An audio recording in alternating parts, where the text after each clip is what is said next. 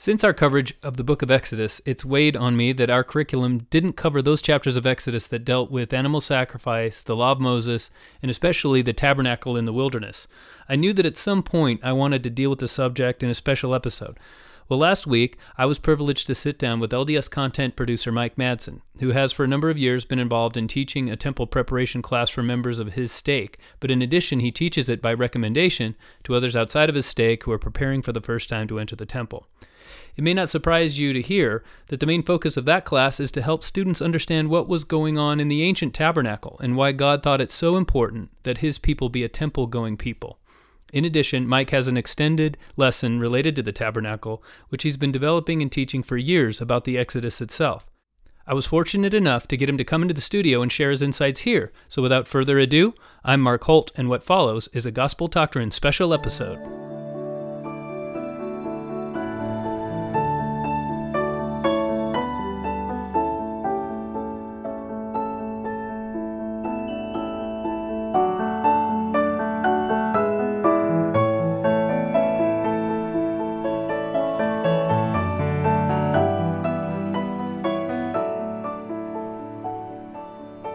Thank you for joining us. This is our special episode number 3, The Exodus, the Tabernacle, and the Plan of Salvation.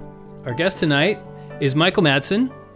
He's a senior content developer and project manager for the Church of Jesus Christ of Latter-day Saints, although I should mention, he's not here in any official capacity.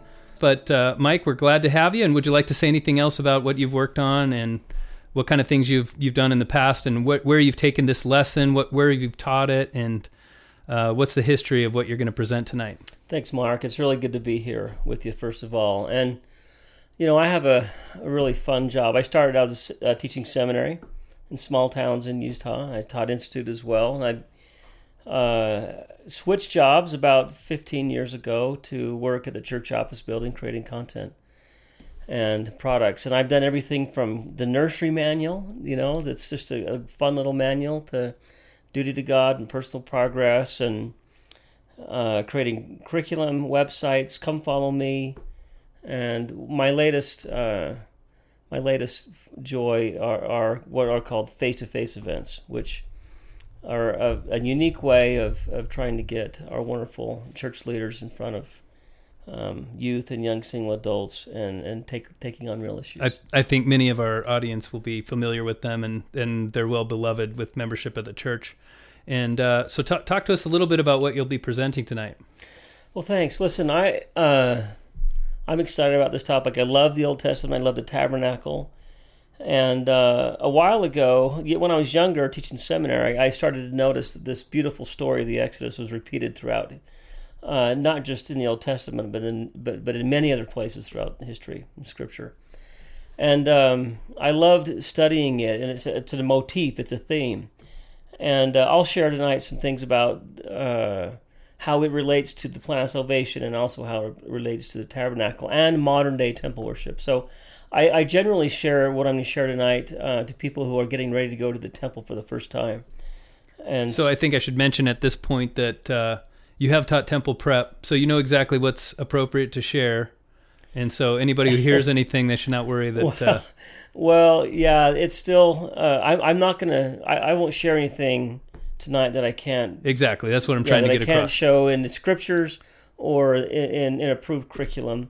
I think that's really important to be able to do. And we're going to talk a lot about symbols tonight. And symbols are great because they could mean so many different things to so many different people. So I'll be representing what I have learned from my study of the scriptures and the tabernacle and the plan of salvation. And it's kind of like a ring, you know. I'm wearing a wonderful ring. It symbolizes a number of things to me, and it might be, you know, symbolize something different to someone else.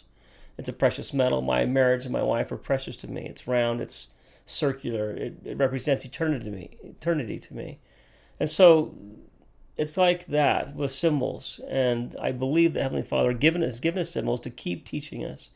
And I think if we ever think, well, I understand everything about blank, I think that's when we stop learning. So I'll be sharing my thoughts tonight on these things, and I hope they're helpful for your learners. Wonderful. Jump right in. Okay, so what I would like to do is talk about the Exodus in fairly general terms. It's an incredible story. It's a beautiful story. And I think most people know the story, which is really good. I love the every now and then Hollywood, I think, gets it right on some of the things that they do, and I love the Prince of Egypt. You know, that the cartoon. Yes. Yeah. And I think the music in that movie is inspired. And I love the opening song. It has the children of Israel in Egypt, and they're praying. It's a prayer in their song. They're asking God for several things. One, they want to be delivered. Another, they want to be remembered. And the third is they want to be given the promised land, the land that God had promised them, which was Israel today. And so they're praying for this. They've been there for 400 years in slavery, and that's what their plea is. That's what their prayer is, and that's where the Exodus story begins. And so they're in bondage. They're in captivity, and their life is not that great. And I'm not going to go through all the details of the story, but along comes this great character of Moses, and Hollywood sometimes calls him the deliverer, and I think that's maybe not that true, because they were delivered by the power of God and his son. But you have Moses come on the scene in their captivity, and as you know, he begins to try and get Israel free. And there's a number of plagues that are given. And it's kind of fun if you go research these plagues. The Egyptians had over 300 gods. And if you look at what the plagues specifically were, I really believe that Moses and Heavenly Father was taking on some of the gods of the day to try and say, this specific plagues targeted to discredit certain gods in the Egyptian pantheon. Well, sure. Well, the Nile was a god, and it turned to blood, and frogs were a god, and they were hopping all over, and the sun, Ra, the sun god, one of their greatest. It caused it to be dark in Egypt, but light in Goshen, where the Israelites were, and even the Pharaoh himself was a god. And but we all know that the last plague that came upon Egypt was this incredible moment when the destroying angel came and passed over the Israelites' homes if they had done certain things. And when you hear this story for the first time, I can only imagine, if you're not a Christian or not familiar with it, it sounds a little strange. That the Israelites, would the whole Passover experience where they would kill the lamb and they would put the blood of the lamb on their door, and somehow that was going to protect them from the death of their firstborn. But I think it's fascinating that that through this incredible symbol, and if you look at the blood is an interesting symbol in the scriptures. It's a symbol of both death as well as life. And if you look at the act of putting this blood on the door, some of the things it teaches me is through the power of the blood of the Lamb that we can overcome death. And it's through the power of the blood of the Lamb that we can be granted new life. And that's a theme that's throughout the scriptures, and it's kind of cool. But anyway, this story kind of climaxes there in Egypt with this moment, and Pharaoh finally decides at that point that he's going to let Israel go and be free from bondage, and so they get delivered by our Heavenly Father, by His Son, and they begin this journey, and they begin to travel, and to get to their promised land, they've got to go first through a body of water, and it's the Red Sea. And Pharaoh waits late. He makes it about a day as far as you can go. Forgiving them, letting them go. Yeah, and he's mad, and he sends one of the greatest armies of that day, probably the greatest army of the day, after the Israelites, and it was going to be just a slaughter. And this is when the miracles continue, and this great symbol, this beautiful symbol, this pillar of fire, comes down and protects the Israelites from the army. And I think that's the first time we see this pillar of fire in this story. And I love the pillar of fire. It symbolizes so many things to me. And in this moment, it was protecting them from evil. And we all know that Moses then turns and parts the Red Sea, and the children of Israel pass through on dry ground. But what happens next, I think, is really important, and I think a great symbol. And that is, at some point, the pillar of fire leaves, and the army of Israel comes through, and they eventually get buried. The might of Israel, the might of Egypt gets buried in this The returning waters. Yeah, and the returning waters in this ocean. And we'll come back to that a little bit later, but I think it's a really interesting symbol, that the might of Egypt, the strength of Egypt, because Egypt's a great symbol of the world. It gets buried in this water, and Israel is on the other side, and they are now continuing on their journey. Mm-hmm. Well, they go and they receive their law. They have some pretty incredible experiences, but eventually they find themselves, on the other side of the Jordan River, looking down, and are getting ready to go and possess the promised land. And there's the 12 spies story. You familiar with that story? And the 12 spies go down, and one from each tribe. They come back. 10 of them are like, oh no, they're too big. We can't conquer them. What are we doing here? Yeah. And Ephraim and Manasseh, what do you mean? We can take them. Yeah. Don't you remember the frogs and lice and the pillar of fire? We can do this. And it was a realization that Israel was not ready to receive their blessing of the promised land. And then they go on this journey, this wandering journey. And I think it's fascinating that the journey lasted for 40 years. I'm not hugely into Jewish numerology, but there's a few numbers that I think are really important. The number 3 is important. Number 8, we'll talk about tonight, is really important. Number 7. But the number 40 symbolizes sanctification through tribulation. Meaning, it's not going to be very fun. 40 is not a good experience. But on the other end of it, we're sanctified.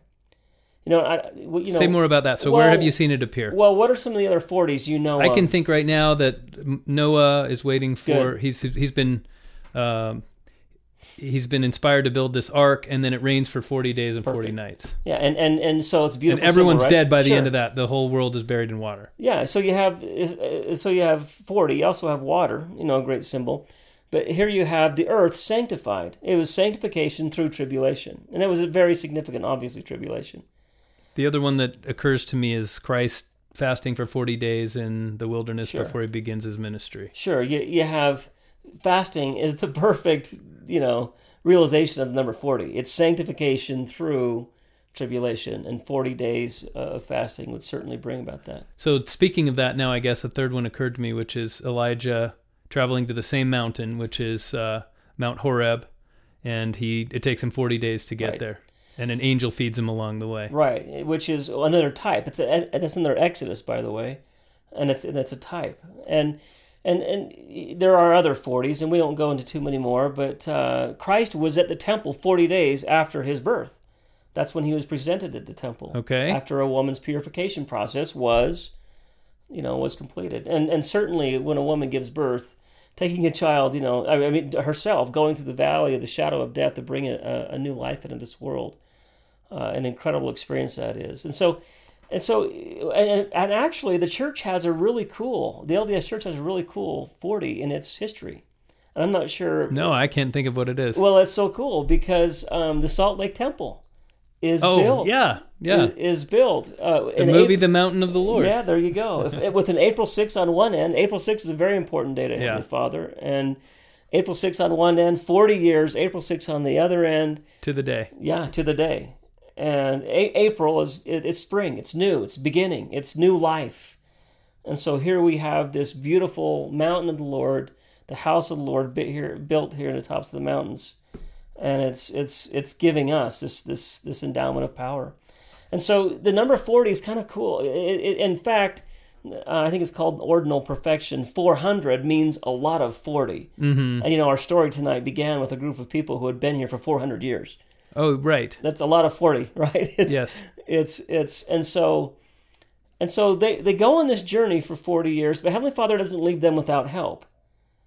And, can you remember some of the things, what are some of the things that he did? And your listeners can think about. You mean during the Exodus? Yeah, during the Exodus. They're on the Sinai Peninsula. The first thing that happens is they start complaining because they have no water. Which is almost always, with all these Exodus stories about the Scriptures, there's always people that are complaining. And there's always lessons to be learned. So he helps provide them with water, and he helps provide them with food. Manna, for example, right? Manna literally means, what is it? Yeah. They walked out of their tent, they looked down, hey, John, what is it? I don't know.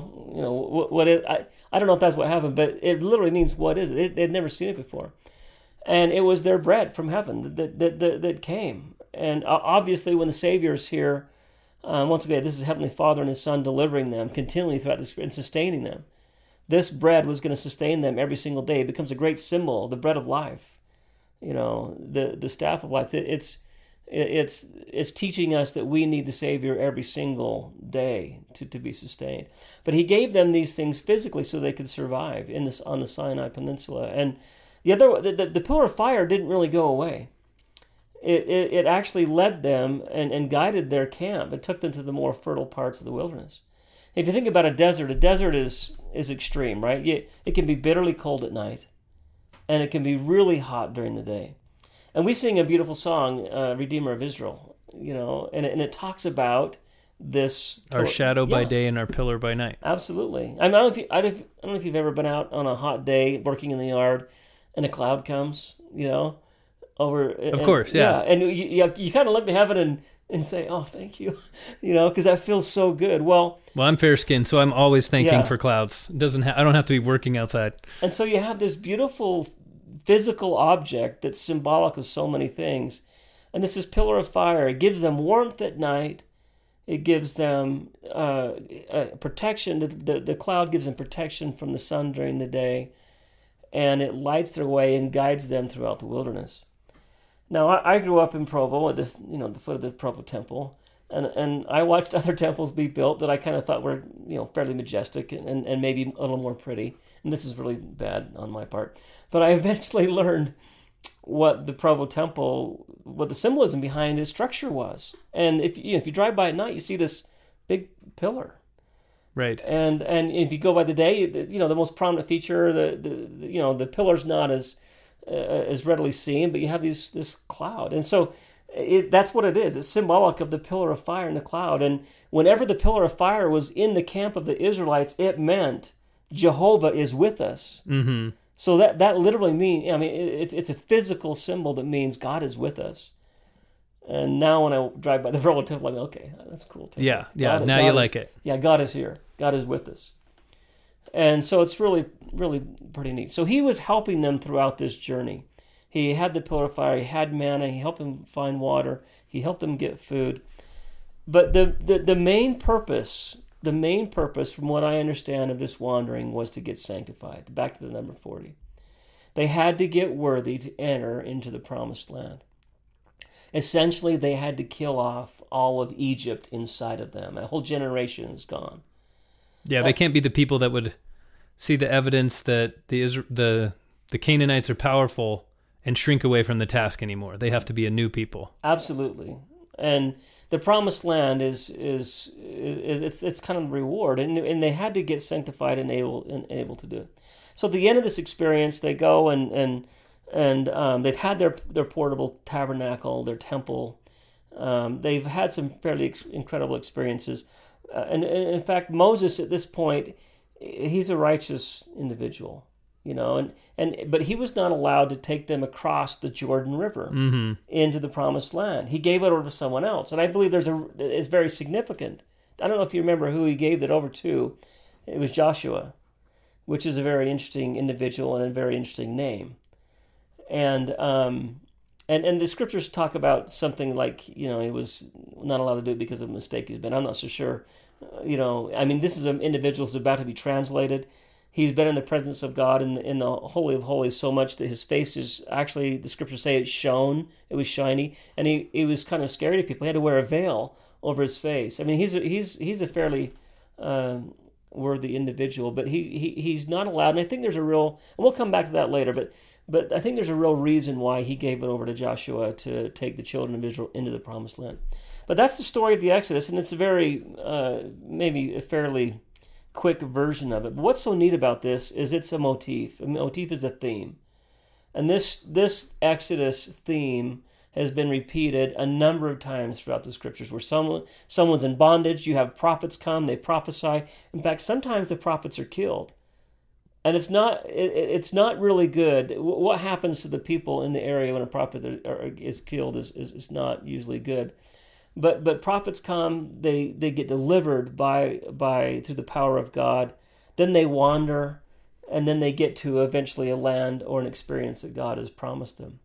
But I just want to talk for a few seconds. What are some of the exoduses that you can think of that well, even before the exodus from Egypt would have been the Jaredites. Sure. And they went as far as the Nephites did from all accounts, or at least almost as far. Sure. And then there's the Nephites obviously traveling across the sea, but then right after the Nephites arrive in the promised land, then Nephi has to exodus. Immediately take his people and leave. Right. Because he was about to be in bondage with his brothers, and that's what happens usually with these exoduses. The people that are wicked outnumber the people that are righteous, and they have to get away. And the Jaredites even had the pillar of fire as well. And it's a beautiful Exodus story. And there are other obvious ones. Noah is a beautiful Exodus story. It was tragic, obviously, ending, but it's a story of Exodus and prophets warning, and there's even bodies of water there. Mm-hmm. And anyway, so there's actually one of my favorite ones is the story of Alma the Elder. Remember that story with King Noah? Yeah. He hears Abinadi prophesy, and he decides to. They threaten to kill him, so then he decides to go off and start preaching from secret, and eventually they have to run away. Right, and there's an Exodus, and it's a perfectly preserved Exodus story. It has all of the elements with prophets, with, and I don't know if Abinadi ever knew. I've often wondered, did Abinadi know he had at least one convert? Or I've often wondered that. I think he may have known. But Alma the Elder, his story starts there. They go through the waters of Mormon. He has his little group. They even pass their little body of water, and they head out in the wilderness, go to the land of Helam, eventually get in bondage to the Lamanites again. And the Lord preserves and protects them, and a really great story, and goes back. Their promised land is essentially, Zarahemla, where Heavenly Father establishes his church now with this group of people that have been preserved and protected and had to rely on God. It's a beautiful little Exodus story. I think that our pioneers obviously is, I don't know if you're reading Saints, the new narrative history of the church. It's actually wonderful, but absolutely wonderful. But, our bondage happened in New York, and then in Kirtland, and then everywhere the saints went, they eventually had to have an exodus. Even they get the beautiful Kirtland Temple built and dedicated, and incredible things happen, and then they're moving somewhere else, and Independence, and eventually Nauvoo, and we're all familiar with those events. But then they had this exodus across the plains to eventually come to what these mountains, these beautiful mountains that we're sitting in now, as a safe place away from the wickedness of the world. The elders, we sing a great song, O Babylon, we bid thee farewell. This story is about trying to get away from the world. We're going to the mountains. The mountains are the high holy places, the sacred places.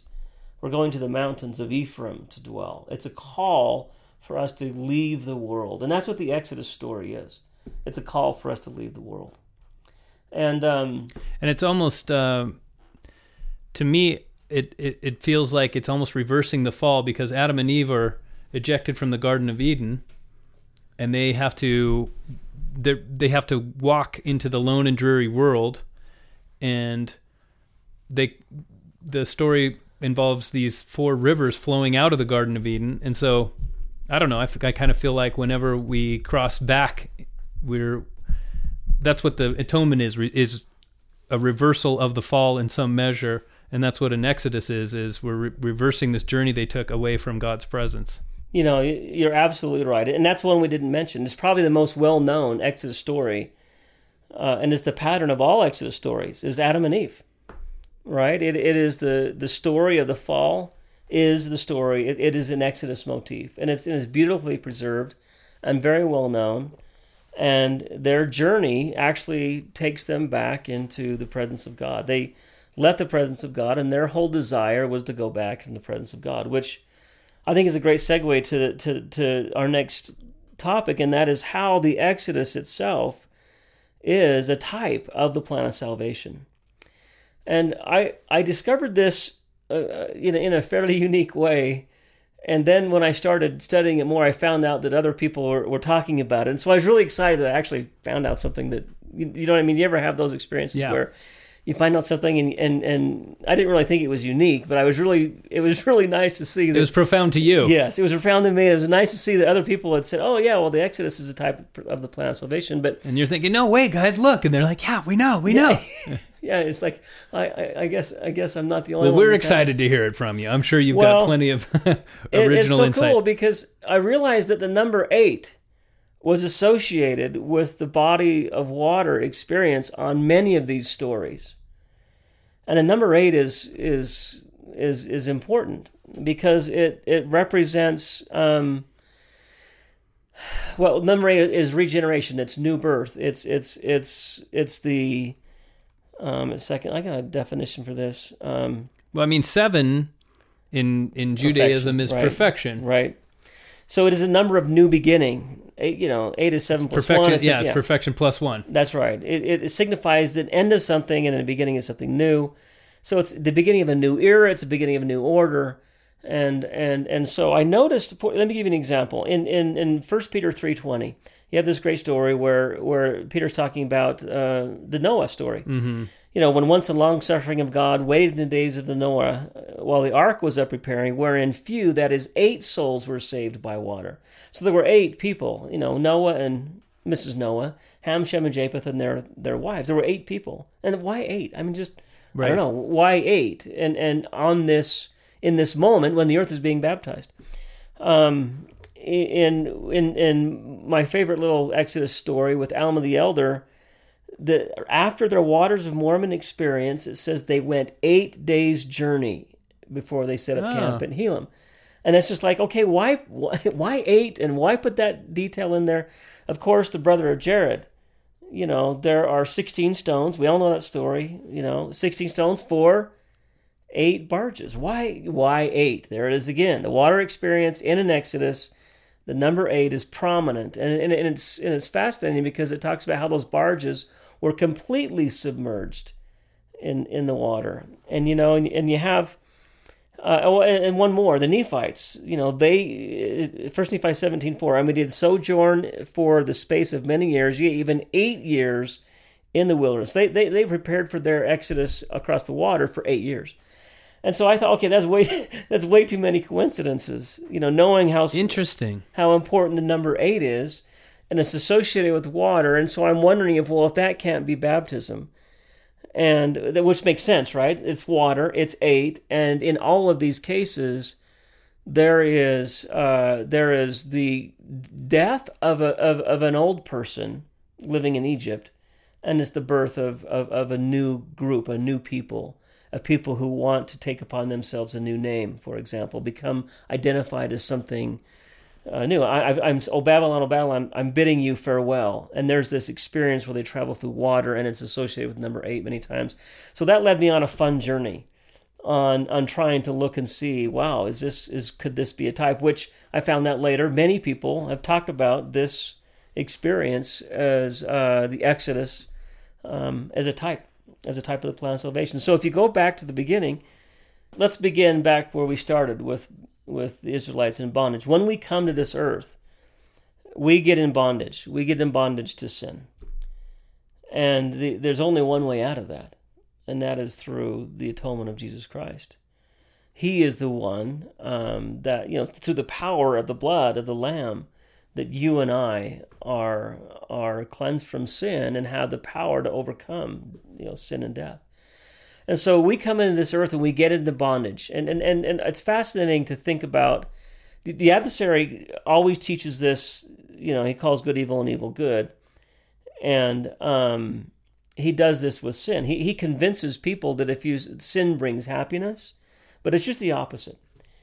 And sin brings bondage. If you just think about all the different types of sin out there, and you think of the consequences of lying or cheating or adultery or those things, and it leads to bondage to either you or someone else. And so we come to this world, and all of us sin, we get into bondage, and we are delivered by Christ. And we actually, we actually have ordinances that say to him and say to our Heavenly Father, you know what, the old man in me, baptism is beautiful because the New Testament talks about the baptismal font is a tomb, that we are laid down into this tomb. It's a grave. I'm killing the old person, the person that was in Egypt. I'm being raised as a new person. It's a tomb and a womb. And so we have this beautiful ceremony called baptism that might be strange to some people as they look at it, but it's symbolic of the death of the old person and the birth of a new one. And I've taken upon myself the name of Christ. It's really important that I'm serious about that, and it's always accompanied with a confession of sin and a giving up of sin. Otherwise, it's taking the Lord's name in vain. Vain is empty. And so we have this beautiful ordinance called baptism. And after we're baptized, if you think so if you're thinking back of the Exodus, you have this, we come to earth, we get into bondage, and then we are baptized. We come to Christ, and we are from the call of prophets, and then we are baptized, and then if you think of the pillar of fire, we receive the holy gift of the Holy Ghost. So what does the Holy Ghost do? Sanctifies. Well, sure, it sanctifies us from sin. And it leads us, like the pillar of fire did, to the fertile parts of our life. It protects us. It's called the Comforter. It's like that. And in fact, if you go to the Salt Lake Temple and look on the east side, there's a beautiful symbols at the top. You can see symbols of the pillar of fire in the clouds. If you look up at the top, you can see clouds, and there's rays of the sun coming through it. And you look at the clouds, and you can see water raining down. And it's, back to this theme of this pillar of fire that they had. And so I really believe that the Holy Ghost and the pillar of fire have a lot of similarities. And in the Scriptures, fire is generally associated with the Holy Ghost and its role. His role is to lead us, to light us, to give us guidance, to show us the right path, the right way, to testify of the Father and testify of the Son, and to sanctify us and purge us from sin. So you have this beautiful symbol of the pillar of fire, and it's represented today in my life. And that's how I see it, is the gift of the Holy Ghost. So let me ask you a question. In the story of the Exodus, the Israelites, they have the Passover right at the beginning, before they go through their baptism, as it were.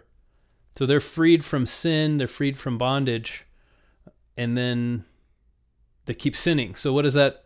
How does that apply to us? Well, I think that's a great question, and I think as you look at manna fell every day, right? Well, it fell 6 days of the week because it didn't fall on their Sabbath, which was Saturday. And in a minute we're going to be talking about the Old Testament tabernacle and the table of shewbread, and we'll just part the curtain a little bit there. The table of shewbread, where those 12 cakes of unleavened bread were sitting, symbolic of the sacrament. So I believe that what Heavenly Father does is He gives us access back to the atonement of Jesus Christ through the ordinance of the sacrament once a week, so it's almost like this Passover that they had, where they observed all these meticulous procedures in order to have the blood of the lamb save them. Right. Is repeated when they ate the manna. They were dependent on God every day, and therefore their salvation continued. Is that what you see? Well, I think you can look at it that way, but they also had, and we'll talk about this in a moment, they also had the ordinance of the altar of sacrifice. Oh, right. Okay. Which was a way for them to come and show a sign to God that they're trying to give up their sins and say goodbye to Egypt. So they had ordinances. But I love the symbol of manna, and I love the symbol of the table of shewbread in the ark or in the temple. And I'm really excited to hear your views on the tabernacle, because that's one of the things we miss in our Sunday school curriculum. So we talked about in this podcast, whatever was covered in the curriculum, which included the Exodus, but we had to skip the whole second half of the book of Exodus just because it wasn't covered. So we lightly brushed over it. So well, that's good. I'm looking forward to We're going to cover that in just a minute. But the point is, Heavenly Father knows that we're going to mistake after our Passover moments, after our commitment to Him, that we are going to take upon us the name of His Son and baptize. And so He gives us access to the saving power of the atonement and ordinances I love the sacrament, and we'll talk more about the sacrament in just a moment. It's a beautiful, beautiful ordinance, and I think if we understand the Old Testament and the altar of sacrifice, it will greatly enhance our experience at the sacrament table. So we'll get to that in just a minute. Yeah. But anyway, you have this back to this plan of salvation thought. We come here, we get in bondage, we're saved by Christ, we make covenants, we have baptism, we receive the Holy Ghost, we have access to the atonement through the ordinance of the sacrament. Our goal, my goal right now, is to be sanctified. I'm trying to get back in my promise. What is my promised land? Well, my promised land is to be back in like Adam and Eve, right? My promised land is to be back in the presence of my Heavenly Father and His Son. It's back in the presence of God and Heavenly Mother. I mean, it's back into that family. So the whole journey of the people of Israel is a type of your personal journey throughout the plan of salvation, and it's a type, and we find that in the story of Adam and Eve as well. In Adam and Eve, in the story of the Jaredites and the Nephites and Alma the Elder and the saints, yes, much of the action in Scripture is the people are at some point in an Exodus story, and that's why it's a theme. And every time I read one of these stories, once again, it teaches me that I need, that I'm in bondage to sin, and I need to listen to the prophets, and I need to make covenants with, and that He will sustain me. I mean, one of the great themes of the Book of Mormon, is that God will sustain you in your trials if you have your faith in Him. And Nephi quoted the Exodus to his brothers all the time. The moment they began to make mistakes, he would quote to them the Exodus story. And he would remind them that God, Heavenly Father, helped our ancestors. And he would repeat the Exodus story to them to help them remember. And so I think these stories help us remember God, because and that's my goal. I want to be back into His presence, and I long for that day. I wait for that day. I'm not afraid of that day. I get to issue. Yeah, in fact, it's for another thing that it teaches us is it's for an imperfect people. Right. That's the whole point of it. If they'd been perfect, they would have gone straight into the promised land. Right. But they had the Exodus precisely because they weren't ready for the promised land, and so they had Moses and they had the pillar of fire, and they had these ordinances all along, and they had manna precisely because they weren't ready. Sure, and it doesn't mean they were perfect when they went to the promised land. Obviously, when they get in there and Jericho falls, they have problems immediately, right? And that's okay, and that's us. And in fact, I hope I can say this. I have, in my church calling right now, I issue a lot of temple recommends. And the last question is hard for people. It's about, do you consider yourself worthy to go to the house of the Lord? Then they have to basically take everything that's not asked and say, are you ready to go in by your own judgment? And you got to say yes or no. A lot of people, just look down their shoes and they get emotional and they say, well, I don't. And it's tough, but it's really a fun teaching moment for me. And I just say, I know how you feel. I know exactly how you feel. I have to answer the same question, but can I tell you how I answer it? And I say, I usually say, yes, I consider myself worthy only because of question 2. And then they think back, okay, question 2 is, do you have faith in the atonement of Jesus Christ? And so the only way I am worthy, I'm not perfect, but the only way I am worthy, if you answer all those other questions, all those great questions affirmatively and with a sincere heart, and you're doing the best you can, you're worthy because of Him. And I think we, sometimes forget that we're not going to be perfect when we leave this life, but we can be worthy. I love, in fact, if I can take it a little aside for a minute, the Book of Mormon is full of so many things, quite frankly, that Joseph Smith could have never known about ancient culture. One of these is in Nephi's psalm, and he's longing to be wrapped in the robes of God's righteousness, right? He wants this robe wrapped around him. And in anciently, I was reading a really great article. Anciently, if you were running from your enemies, and your enemies, and you come across a sheik in a little settlement, and you went up and you pled for asylum and protection from him, the symbol that would grant you asylum is he would take his robe and place it on your shoulder. You would generally be kneeling. He would place this robe on your shoulder, and that means I'm granting you asylum. I'm going to protect you from your enemies. And if they attack you, they're attacking me. That's right. You're a part of my family. I see. Well, Nephi's psalm, he's like, I want to be wrapped in the robes. And the whole psalm is about getting protection from his enemies. And there's such a beautiful tie to this ancient custom.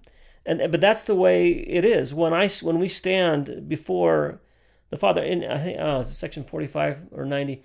Remember that the Savior. I think it's section 45. It starts this beautiful section of Doctrine and Covenants about remember the sufferings and death of him who did no sin. You know that. Remember that verse? Listen to the one who's your advocate with the Father, who is pleading your cause before him. Yeah, section 45. Saying, Father, behold the sufferings and death of him who did no sin. He's pointing to himself. And then he says, wherefore spare these my brethren? Because why? Well, because they believe on me. And so that is the role of our wonderful, beautiful Savior, is to plead our cause before our Father. And when his robe of righteousness is wrapped around us, justice only sees purity. And not to say, look at all the work they've done on this. Look at how righteous they are now. Look at how much they've repented. Right. None of it. No. He doesn't say, Father, behold them. He says, behold the sufferings and death of thine only begotten. And that's the only argument he needs. Yeah. We are at that moment, in that beautiful imagery of Nephi's psalm, clothed in the atonement. I mean, we're wrapped in the atonement. And one of the meanings of the word atonement is to cover. Well, I want my sins covered. And that's why I love the Savior so much and what he did for me. And so Nephi's psalm is so beautiful with that imagery of being wrapped in those robes. Anyway, so that's the plan of salvation, and is tied to the Exodus story. Now, when I share this with individuals that are friends of mine in moments and teaching moments, I'm showing this visually, and I've got these elements of the plan of salvation, very simply on a sheet. And the next keystroke of my computer, it overlays to the story the blueprint or the floor plan of the ark. Of the tabernacle, and of the Old Testament tabernacle and the Old Testament temple, because and this is a really fun thing. And I should say, as a side note, our listeners haven't been able to depend very much on my website because I threw something up and it was basically just to reserve my spot that I had gospeldoctrine.com, and I didn't do any other work on it. But we will have a page for this episode tonight, and that'll be visible from the front page within a couple of days, and they'll be able to see this graphic that you're talking about. It's very simple. You look at the blueprint of the Old Testament tabernacle, and you have these elements of bondage and deliverance and light and manna and being sanctified in promised land. And understanding the Exodus and understanding the plan of salvation helps me understand the ancient temple, and it helps me understand the modern temple. So what I want to do for your listeners is I want to walk through the tabernacle for just a moment, and I want to talk about each of the pieces that are there, and we'll tie them back to the Exodus as well as the plan of salvation. And this is kind of fun because it's just incredible. As you look at the tabernacle, there's first of all this outer courtyard, and the outer courtyard was lit by the sun. It was outside essentially. Well, first let me ask a question. So, what is the tabernacle? Well, the tabernacle was the portable temple because they're wandering, right? Mm-hmm. Heavenly Father commanded them to create this place of worship. And it was teaching them, once again, about what they were going through, about the plan of salvation. It provided a way for them to receive ordinances. And this is the first time it's shown up. Before Moses received it, we didn't see it. It's the first time that we know of. I'm not sure. We haven't seen it in the Scriptures. Or the first time it shows up in the Scriptures, at least. That's the first time in the Old Testament. And whether or not there were temples before that, I'm not sure in the book of Genesis. Before that, it was mountains. That's right, high holy places. Yeah. It's the mountains of Ephraim, right? Now, there may have been temples. I don't know, but I would imagine there were. We certainly know that Adam... anyway, But we don't have a description of those, and what is the description like of the tabernacle? Well, the description's fairly lengthy, and Heavenly Father gave a lot of, and I can't remember all the dimensions, but there's the outer... But it's very detailed, I guess, is my point. Very detailed, absolutely, and every detail has a purpose. Mm-hmm. Let me give you one example, and we don't have time tonight to go through all of these, but let me give you one example. Metal is used, precious metal, and maybe not so precious metal is used in the construction of the temple. We know that the Ark of the Covenant was overlaid with gold, and built on a type of wood that didn't decay. And gold's very precious, and that room was very precious. But the outer courtyard, there's a lot of iron used in the curtains and the drapes. And iron was kind of, wasn't as refined. It was heavy, it was coarse. And one of the main uses of iron was to hold slaves.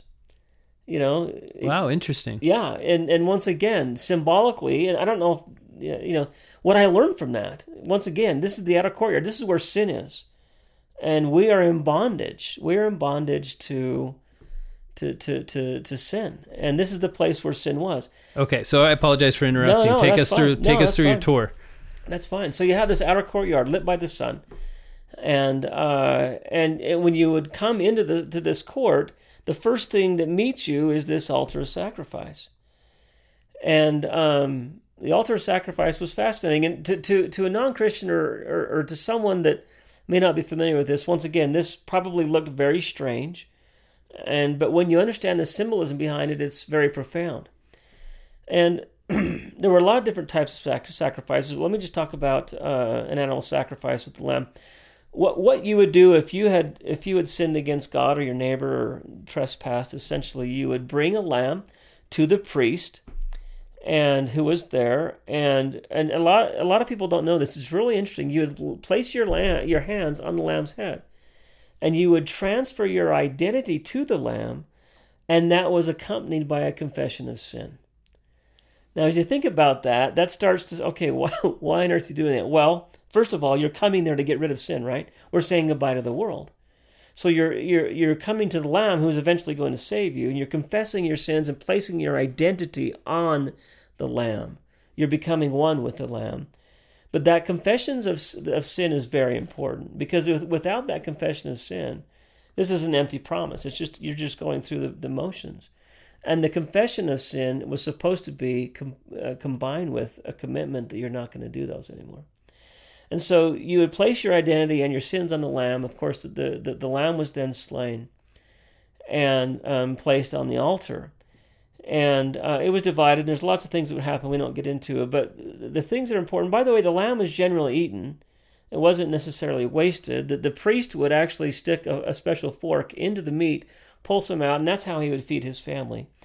And many times the offerer and the offerer's family would eat the lamb, the meat and parts of it. But the priest would do something fascinating. He would take some of the blood from the lamb with his right thumb, and the altar had four corners, and there were horns, oxen horns, on each corner of the altar, and he would spread blood on of the sacrifice on the horns. And that just sounds a little strange, okay? But when you understand, and of course there would be fire in there, but when you understand the symbolism behind it, it's pretty neat. First of all, horns were a symbol of power. If you think about an oxen, or an ox, they can throw someone like me, 165 pounds around like a rag doll. I mean, they can put all of their strength into their horns, and so they became a symbol of power. And of work as well. And when an army would come in, an invading army, they'd be blowing their horns. Their horns were coming to you in power. Ancient kings were anointed to be kings with oil that was olive oil that was contained in the horn. In a horn, they were a symbol of power. And so you understand that. And we've already talked about blood. Blood is a symbol of both life and death, among other things. And so when you think about this, you put all these symbols together. The act of that priest doing that, it's the power of the blood of the lamb to cover my sin. Isn't that, I mean, and that's so cool to me. It's to know that, and it's lost. I mean, nobody thinks lost. about this. They read the book of Exodus and It's they think, lost. and Exodus gives a ton of detail as this is a wave offering, this is a sin offering, this is a, and nobody reads into that and sees anymore because we don't live it. We rarely see that symbolism. Well, they think it's strange, and I can see why they would think it's strange. Even there's something even a lot more strange we won't get into tonight, and that's the cleansing of a leper. That might be a fun podcast for you to do. Just the cleansing of a leper alone. I will look into that. The cleansing of a leper is very strange, but when you understand all the symbolisms behind it, it's once again the same thing of becoming a new creature, and symbol leprosy was a symbol of sin. And anyway, it's really cool when you understand the symbolism behind it. It becomes neat because getting rid of sin is very important to Heavenly Father. Saying goodbye to Babylon, saying goodbye to my hate, my anger, my hate for other people, a problem I have in my family. So it wasn't just about the outside; it was also about what's going on in your heart. Absolutely, this was a personal thing. I'm trying to become more like God. I want to get back into His presence. The trajectory of the tabernacle goes first to this place where I'm going to give up sin, and that my sin is going to be purged. The Holy Ghost is there, and symbolic of the fire. What's next after the altar? Well, we go to the laver, and the laver was this. It was called the Brazen Sea later with the temple. Later, it had 12 oxen, 3 pointed north, 3 pointed south, 3 east, 3 west. One of the things that teaches me, once again, like the 4 corners of the altar, is that God's powers over the 4 corners of the earth, or north, south, east, and west. And the oxen was a great symbol of strength and power as well. It's also the symbol of Ephraim, by the way. We don't need to go into that, but it's beautiful. And this wash basin was essentially for washing. Eventually, Moses brings Aaron and his sons, and they receive washing and anointings. Washing and anointings is something we can talk about generically like this. It's in the Old Testament. Some people, when they hear, "Oh no, you can't say," washing and anointings. Well, it's right there. They were washed, and why would you be washed? Well, you've just left Egypt.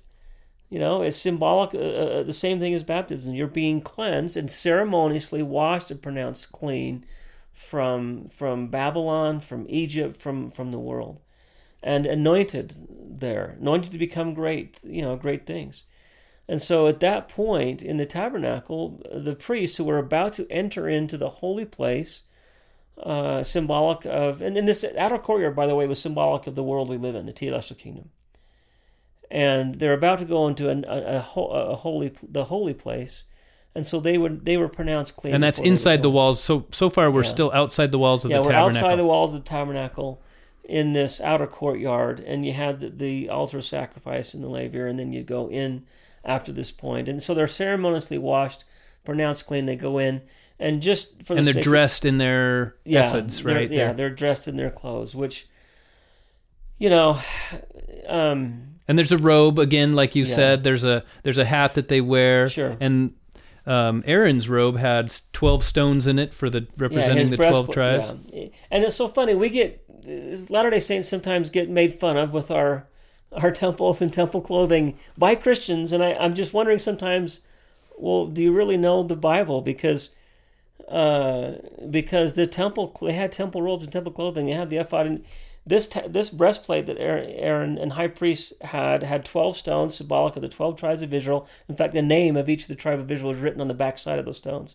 And they had onyx stones on their shoulders, and the name of 6 tribes is on one and 6 tribes of the other. There's lots of symbolism there. He's a type of Christ. God carries us near His heart.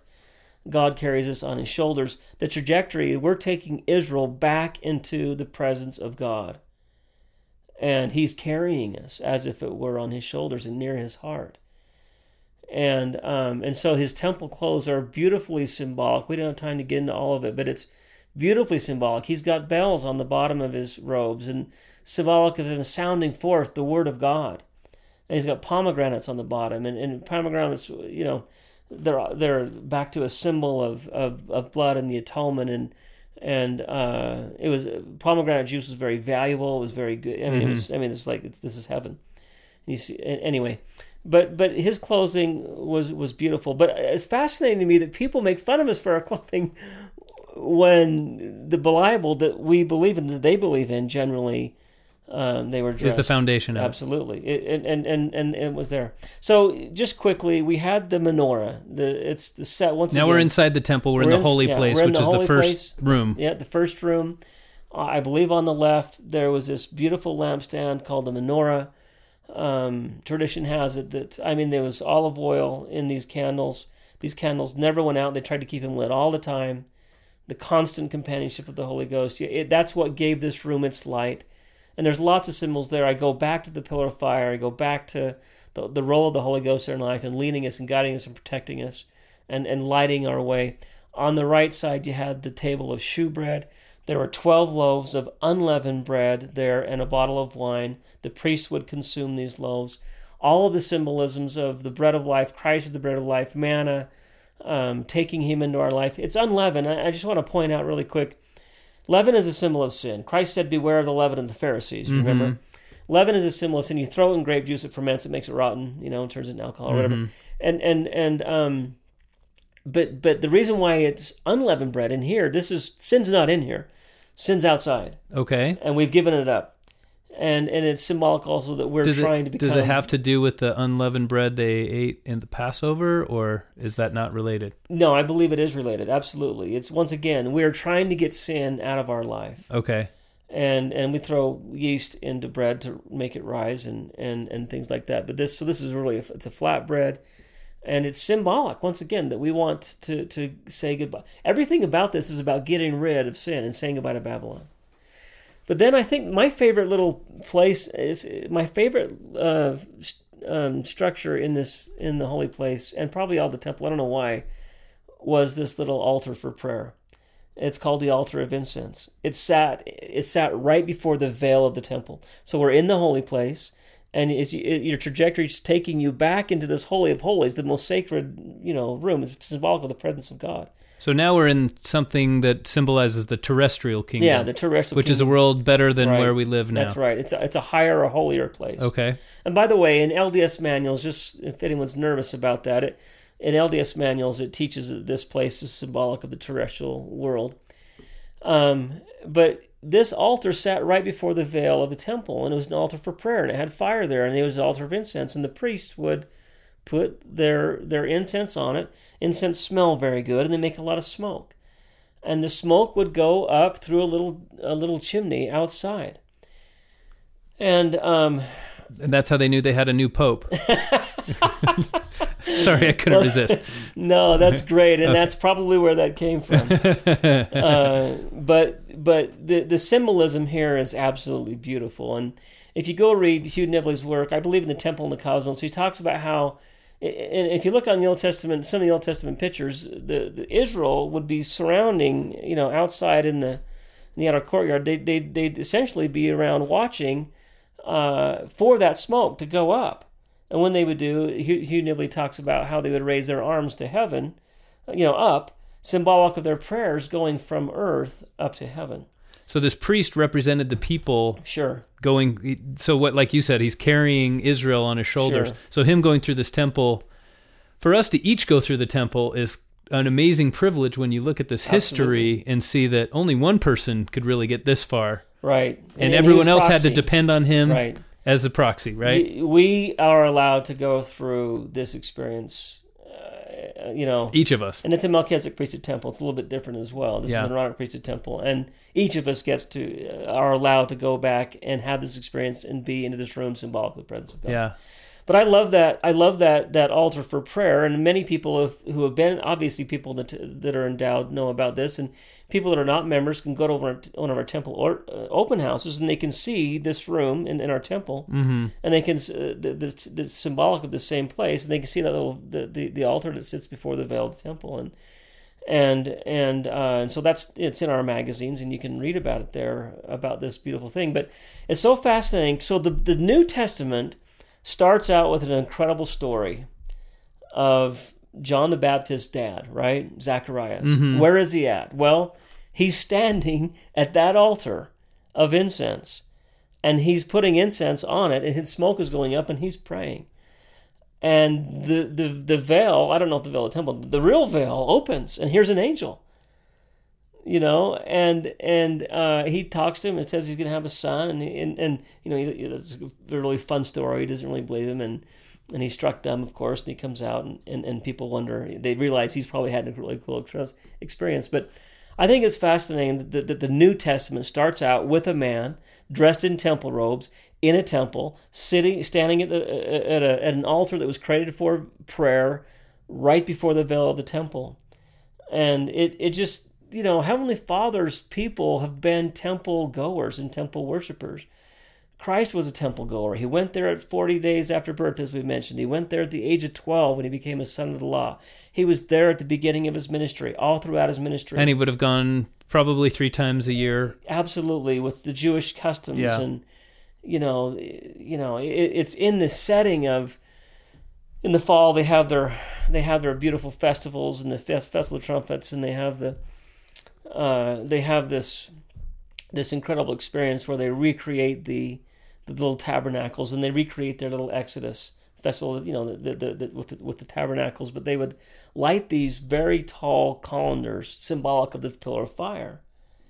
And in that setting, as they're looking at those beautiful pillars of fire that were lit, the Savior looked at them and said, I am the light of the world. I see. And city on a hill can't I am the light of the world.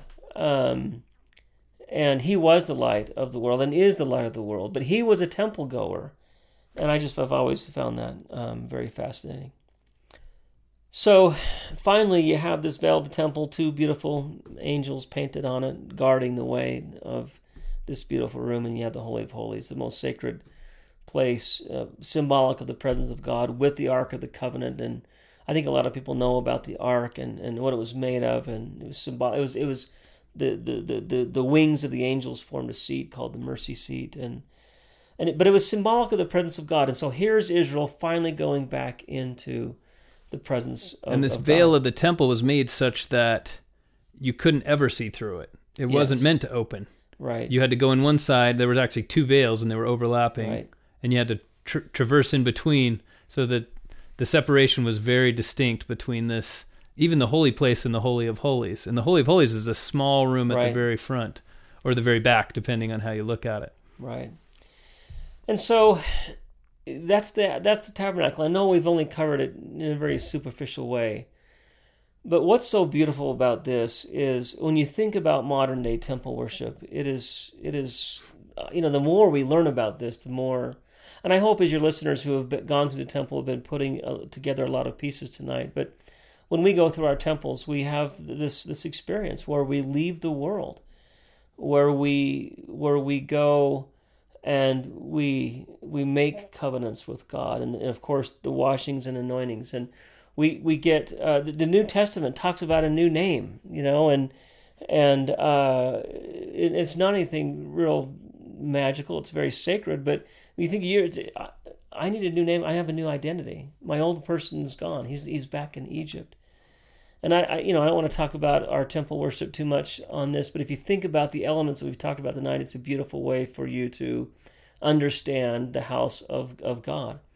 And I just want to end with one last symbol, and I want to go back. Well, before you have a final thing, before you do that, maybe if there's some auditory way you could explain this overlay that you do between the bondage, the Exodus, and the tabernacle. Maybe you can correlate some of those things for us. So when I as I've learned this and as I share it, it's very simple.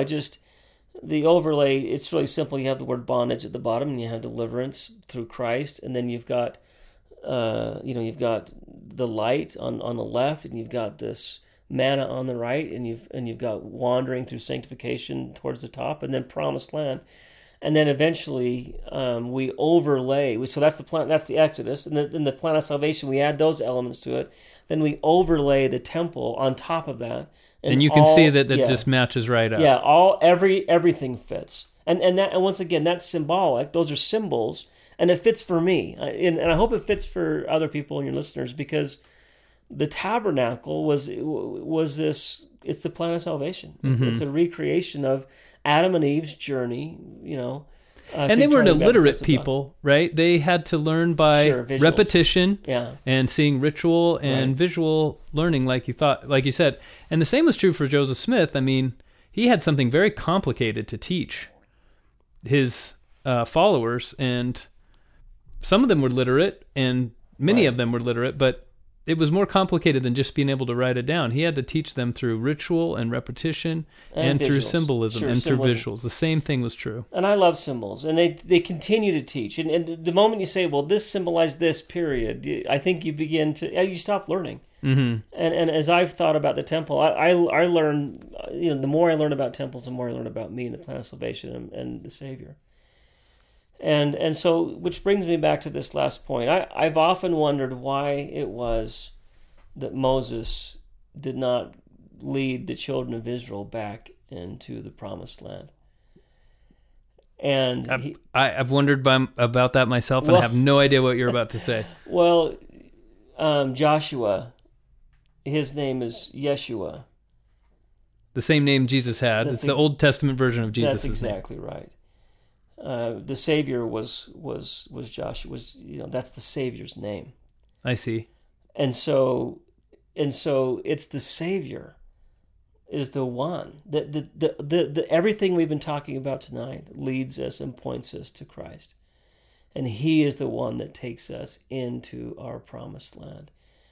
As we were talking about earlier, it's through Him that we are saved. And it's through no other name, no other person, not Moses, not a prophet, no one. It is in and through Jesus Christ. It's through His merits that we are saved. And He is the one that makes us possible to come back into the promised land. So I personally believe that Joshua got this job because that's the name of the Savior. And I think and it was his name originally was Oshea. And it was after he came back from his scouting expedition that he was renamed Jehoshua. Yeah. Fascinating, right? Yes. A new name. He got a new name. Yes. Which new names are all throughout the scriptures. Paul and Peter. Yeah. And it's usually when they've gone through this experience, Abram and Abraham, it's gone these experiences where they become a new person. But I mean, I'm thinking now as you're saying this, how every aspect of the temple, you start out at the altar, you go through the laver, you're wearing these clothes as you go into the holy place. You see the candlestick, you see the shewbread and the bottle of wine, the incense, the veil, the Ark of the Covenant, the mercy seat, the cherubim. Every aspect of it has Christ woven through it and penetrating it symbolically from top to bottom. Absolutely. It's Christ from top to bottom. That's the temple. That's the tabernacle, and that's the plan of salvation. That's the Exodus. That's everything. That was perfect. That's what I hear. That's what I'm hearing from you. That is absolutely right. And all things point to Him. And certainly, every time I study about the tabernacle, and every time I study about or go to the temple, I am pointed to Him. He wants us back in the presence of His Father. And I just want to leave that with you. That's my testimony. And I hope it's appropriate for me to share your listeners with my witness that He lives, and He has saved me, and every day I need His sustaining help, just like that manna. Every single day I need to partake of Him and His goodness so I can be a good person on this earth, and I'm so grateful for Him, and I say that in the name of Jesus Christ. Amen. Amen. Thank you so much, Mike Madsen, for being with us.